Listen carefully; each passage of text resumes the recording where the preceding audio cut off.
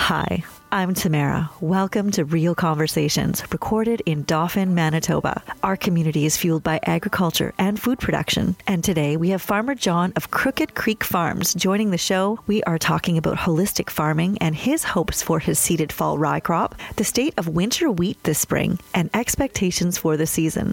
Thank you to our sponsors, Bankert Marketing, Dr. Brenna and Three Graces Medispa, Real Security Solutions, Roofs, Furniture and Appliances of Dauphin, Oil Depot of Dauphin, Tri-Family Health, Beauty and Fine Gifts of the Paw, and Hearts to Nature Photography.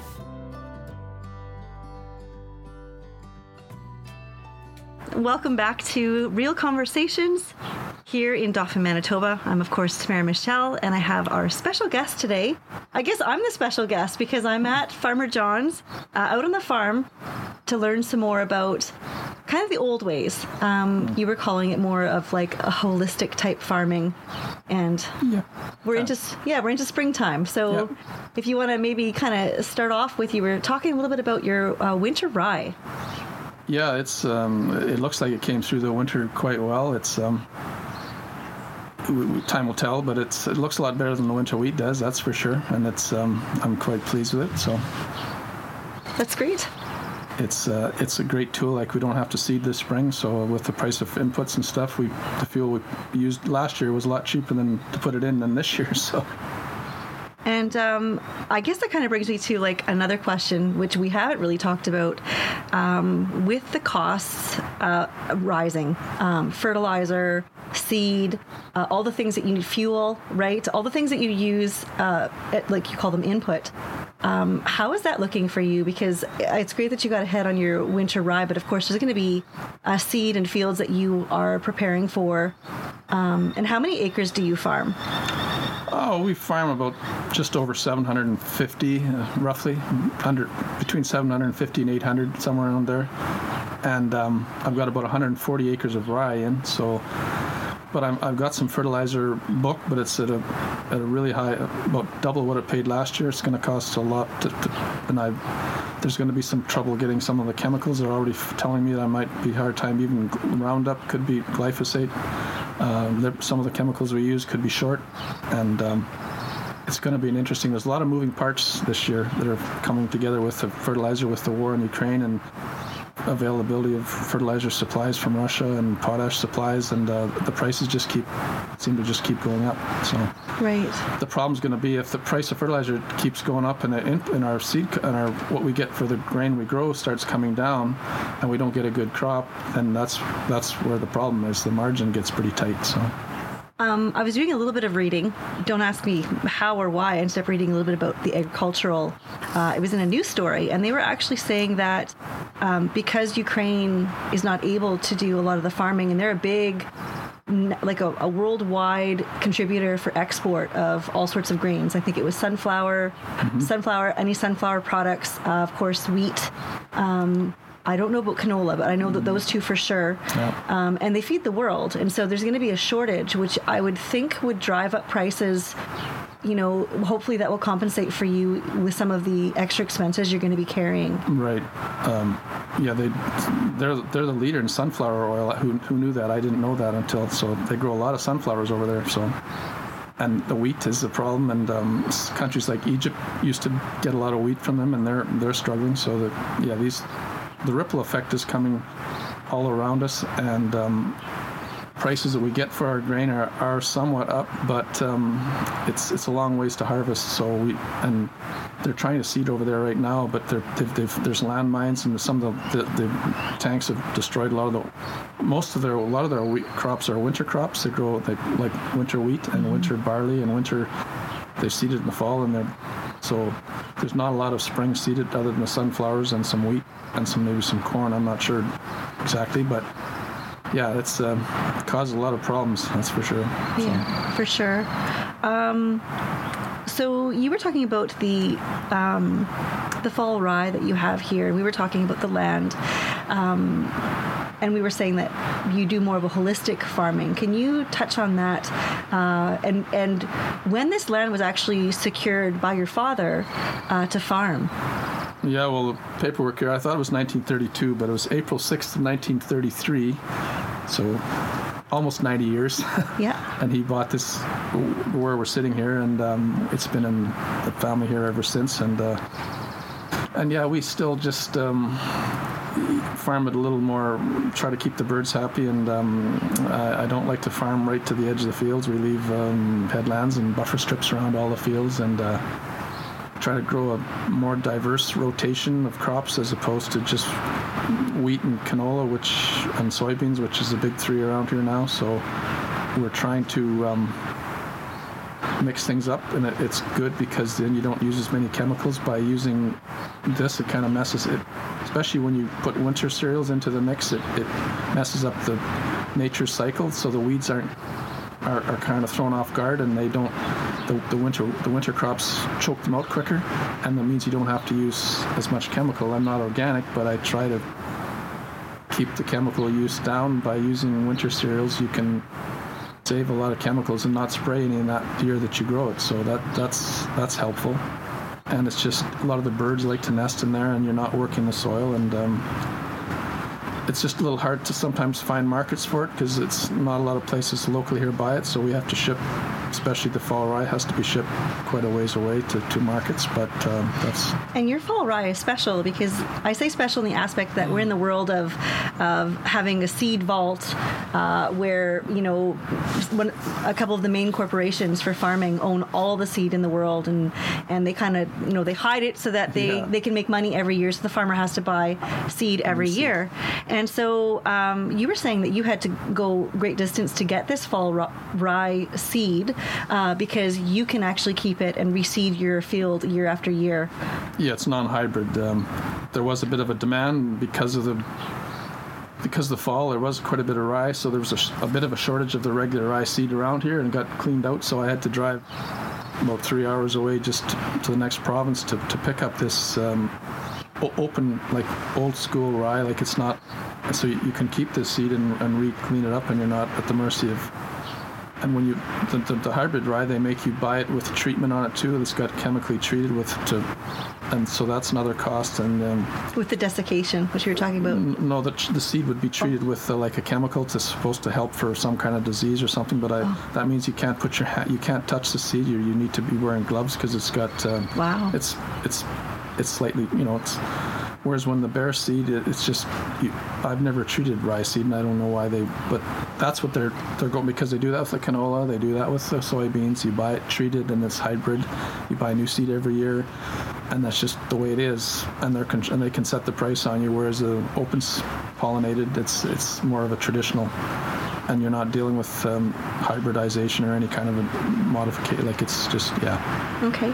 And we're going to just go to, we were out on the field a bit earlier, so we're just going to go to that clip now so people can see where the winter rye is, what it looks like, and then we'll be right back. Staking our territories here, I guess. So I'm with farmer John Hardman, and I came out to visit with him today to talk a little bit about farming and kind of farming the old way. We came to look at it's winter wheat. Fall rye, pardon me.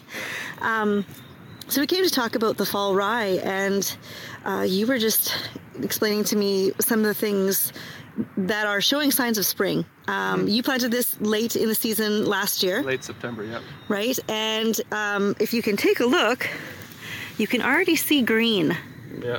And so it's already coming up.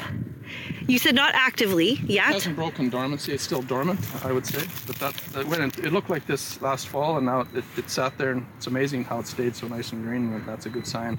And it just stays green like that under the snow? Yep. That's incredible when you think about it. Yeah. And you don't have problems with, I guess we had so much snow you wouldn't have had problems, but the deer don't come and eat it? No, now they're out now, and you can see they've munched on this. There's places where you can see they've munched a little bit here. They've chewed some of the...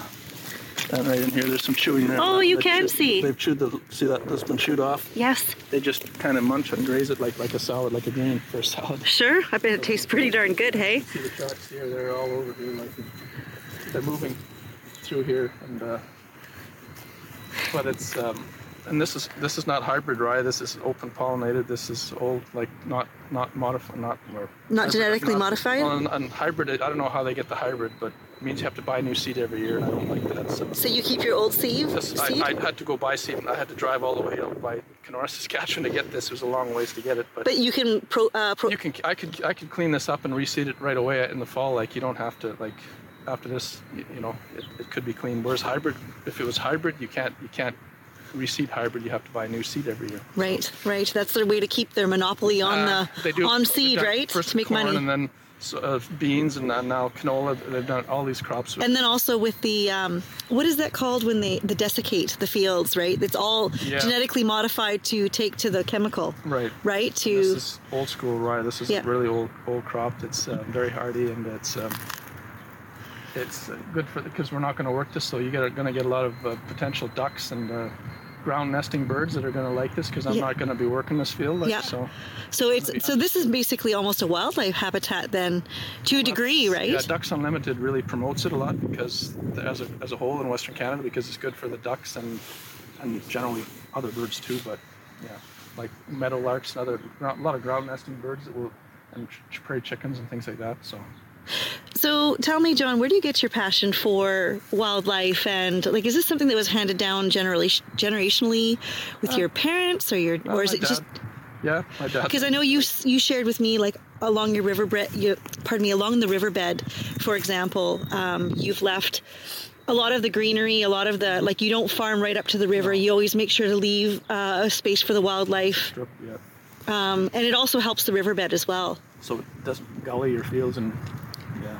We're seeing a lot of soil degradation this spring. A lot of farms, it's showing up with all the snow. It ran off the field, and just between here and Dauphin, you'll see. It's sitting in the ditches?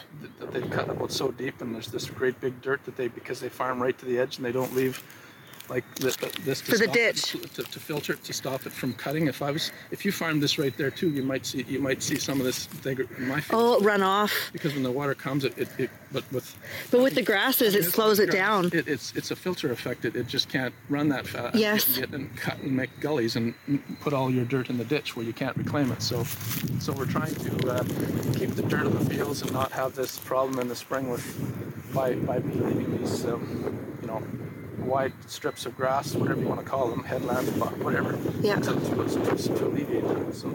For sure. But this is really good, and especially this year with the price of inputs and stuff being high, this is already seeded. So you're ahead of the game. So we just got to spend some money on fertilizer, and we're already doing variable rate which is what we're trying to do. Or put the fertilizer where it's needed, and there's about 4 or 5 zones in this field. So the machine can vary the fertilizer so it can put it where it's needed, not where it's not waste it. So we're not just going to blanket the same amount across the whole field. It's going to vary from the high spots to the low spots, which is parts of that whole. There's a whole 4R movement right now: right place, right time, and right amount. Yes. Because the government wants us to cut back on our fertilizer use. So by me doing this, what they call variable rate, I'm trying to do my part to not just put excessive amounts of fertilizer on parts of the field that have no potential to yield well. So because we soil tested, and you soil test in the same spot every time.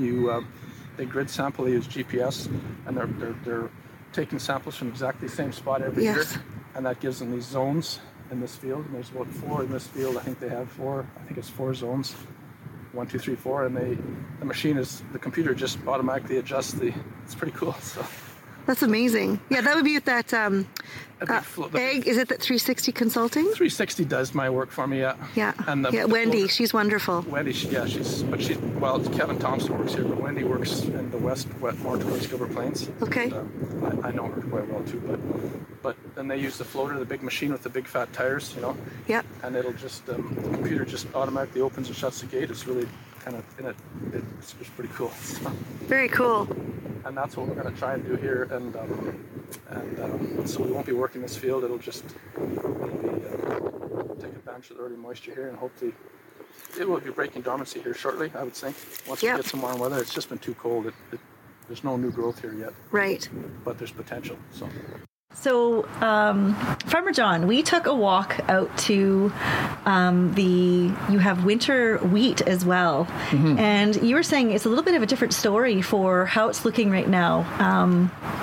Yeah, it's it was seeded onto a summer fallow field, which was like cultivated the year before, and so it was black. There was to control the weeds, and we seeded it quite a bit earlier. It was seeded at the beginning of September, probably around the 5th or so, something like that. So it achieved a much more of a growth stage than the stuff we seeded later. But you want that when you're seeding on because for winter hardiness, you need more of a plant stand going into winter. If you're going to seed on a bare field, you want a more robust, more leaves, a stronger plant. So we did that, and but just because it's brown doesn't mean it's dead, and just because it's green doesn't mean it's alive. That's the old saying with winter cereals. So you can't judge it.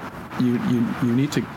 A lot of people are pretty quick to write it off, and I've been growing winter wheat since '96, I guess. So, and rye since about '95. So some years it can look really tough, but it will come through for you. And in most cases, it's by you destroying it and putting a spring crop in, you would have been farther ahead if you would have left it. In most cases.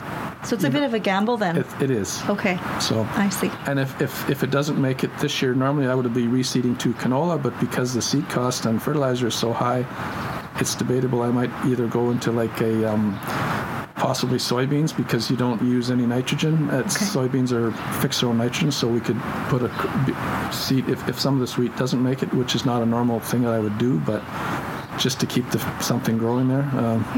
So. Plus, I guess the risk, because it was land that was cleared, right? And it was flattened. I know you said you had rolled it. Packed it, yeah. It was packed, so you don't want to have any soil erosion in that area. And then you had also said that you have that, the river right now is kind of, it's got snow-packed ice. The creek has... Your Crooked Creek? The Crooked Creek has found a new path of least resistance through the field. I call it the North Field there. Some of the oldest, that's one of my oldest broken fields on the quarter, I think, because and some of that soil is getting, it's getting, every time it goes through there, it keeps kind of lowering a little bit, so it's not good, but it's just, we had such a snowpack this year that it just, when it starts, it's been good, it's been slow, which is helpful, but having the creek run through your field, not ideal. It's no, and winter wheat actually seems to be able to stand wet feet a little better than fall rye, a little bit, but it can't stand in water for an extended period of time and expect to come out of it. So right. So then, with this unprecedented amount of snow this last year, speak to that a little bit as a farmer in the local area. You're hands-on in all of your fields. So how do you figure, like, it was really quite dry coming into the fall, was it not? Yeah, we picked up some rain in the fall, but this snow, a lot of it did run into the fields, and I'm noticing that the low holes, the potholes are...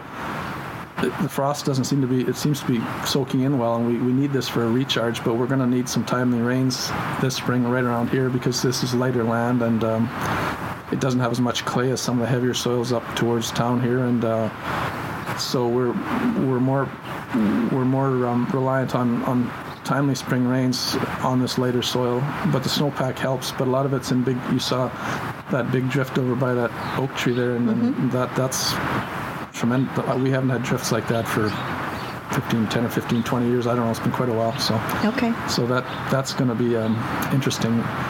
But you saw also, you took a picture of that to show the green underneath there where the snow disappeared. You can see that on the winter wheat, how it was held the green color underneath all that snow. So so hopefully, you have 750 more or less acres, give or take, that you're farming. Now, you're going to be doing your winter wheat, your winter rye, right? And then what other things?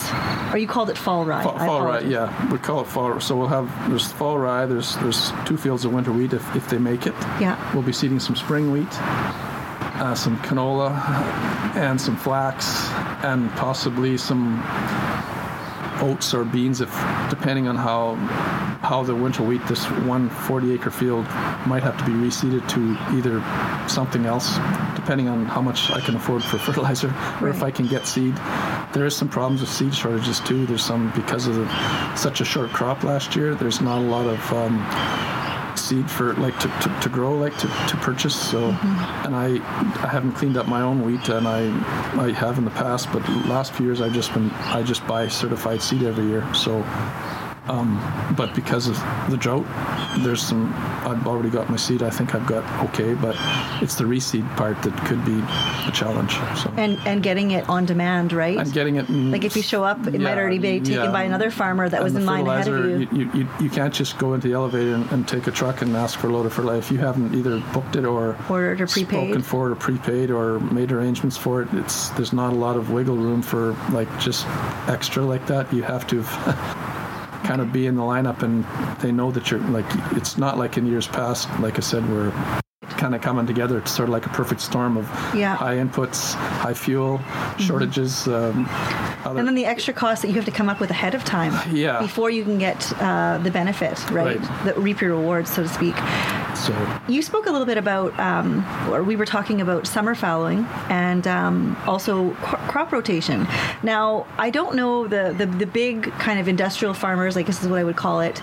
They don't do a lot of that nowadays, right? They just kind of put in the seed and they generally put in their their nitrogen and then like all the different things that they think it needs. So explain to me, you do it kind of the old way, and why is it that you've chosen to do that? Well, it just has a fit here, I think. I micromanage this farm. We've got like 14 fields, I think, over the whole farm here, and a lot of people would say that, generally people farm a whole quarter, they just corner to corner, but we break the fields up based on how, like, I know the fields pretty well. I've worked them since I was a kid, and we know kind of where the high spots and the low spots and where you can grow. Some fields we can grow winter wheat on. Some fields are more suitable because they're more exposed. So you pick your fields where you put your winter crops, and you get a more diverse like a monoculture where there's wheat and canola. That can be a problem. You get disease problems building up, and by trying to mix things up, it's just better for the environment and better for the we're also, like I think I told you, we're trying to do some variable rate on our fertilizer on the when we top dress on this fall rye, because the federal government is going to mandate that we cut back on our use of fertilizers, and we put it where it needs to be, so the computer and the machine, when they're driving, they can give it by soil testing, where the better parts of the field, and you put the fertilizer where it's beneficial, and where it's not very needed, like on the higher knolls, you'll put less, so you're not just blanketing the whole field with excess fertilizer in places, and so I think that's helpful too. But not many people are embracing that. Just from what I'm hearing, I don't know. It's technology's there, and my drill, I can't do it with the drill, but we can do it with the fertilizer. So we try to, like I said, mix up the economy, or mix up the portfolio of crops that we grow, so that we can take advantage of some of the fields in some fields I can't. Like I said, they're more suitable for some crops, and by mixing them up, we kind of throw nature for a curveball. and keep the overuse of chemicals, try to limit to a minimum. To a minimum. Not totally organic, but just keep them, as they say, keep the tool in your toolbox. If you don't have to spray, that's 1 year where you didn't put a chemical on that field, so that's a good thing. So, Well, I guess in closing, the one last thing I wanted to talk about, and we'll touch on this, I think, a little bit more in the future. You have, as part of your land, you have the original homestead that your father built right here in your farmyard. Yeah, in this yard. Yeah, he built the house here, and I think you said your wife is sewing in there right now. She's you have it heated. And yeah, and I build my Lego models over there, and your winter projects. Yeah. And it's kind of my sister plays the piano over there when she comes home, and so it's he logged all the lumber, he logged all the wood out of the Riding Mountain. He got permits, and he borrowed a planer, and he planed it all, and he bought a book, and on plumbing, and he plumbed it himself. He bought a book on electricity, and he wired it himself, and he did all the cupboards. He built the cupboards in the kitchen, and he was very meticulous, and that house is square and strong. When they laid the linoleum, the people that were shocked at how true that house is. It's less than a quarter of an inch, and they said the house from 1950 was built in 55, and they said normally when your house is that old, when they measure it, it doesn't.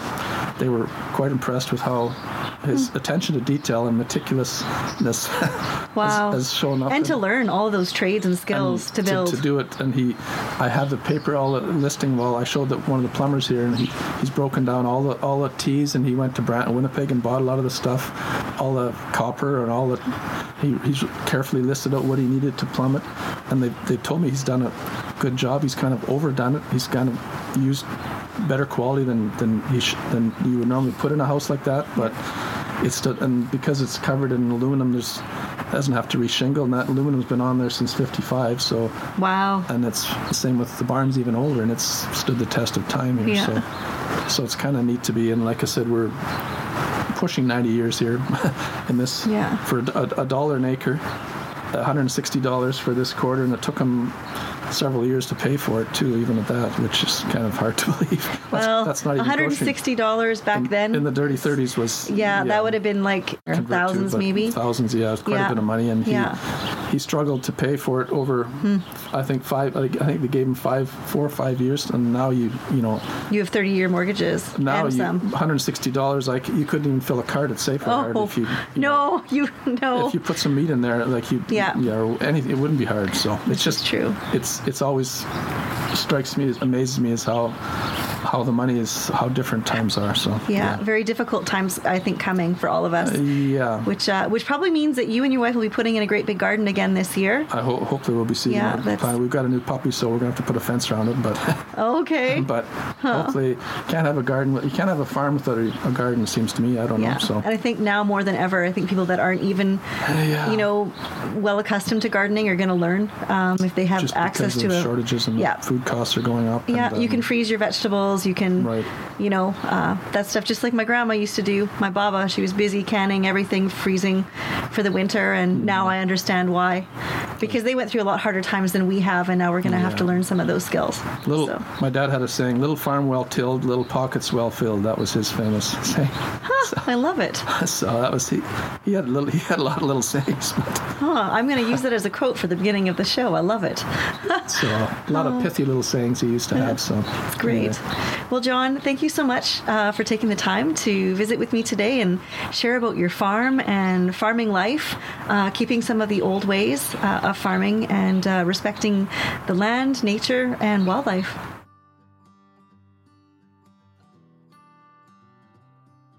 Dr. Brenna and Three Graces MediSpa has been inspiring love, confidence, and health and humanity since 2019. Dr. Brenna's skin therapists have the advanced knowledge required to revitalize and rejuvenate your skin. Radiofrequency, microneedles, chemical peels, and oxygen neo superfacials are just a couple of the treatments we offer. To learn more about Dr. Brenna and Three Graces MediSpa, visit our website at threegraces.ca or call us at 204-572-5774 for a free consultation. A special thank you to Bankert Marketing for audio and video syncing, film editing, and web design. Thank you to our sponsors, Bankert Marketing, Riehl Security Solutions, Roofs, Furniture, and Appliances of Dauphin, Oil Depot of Dauphin, Tri-Family Health, Beauty, and Fine Gifts of the Paw, and Hearts to Nature Photography.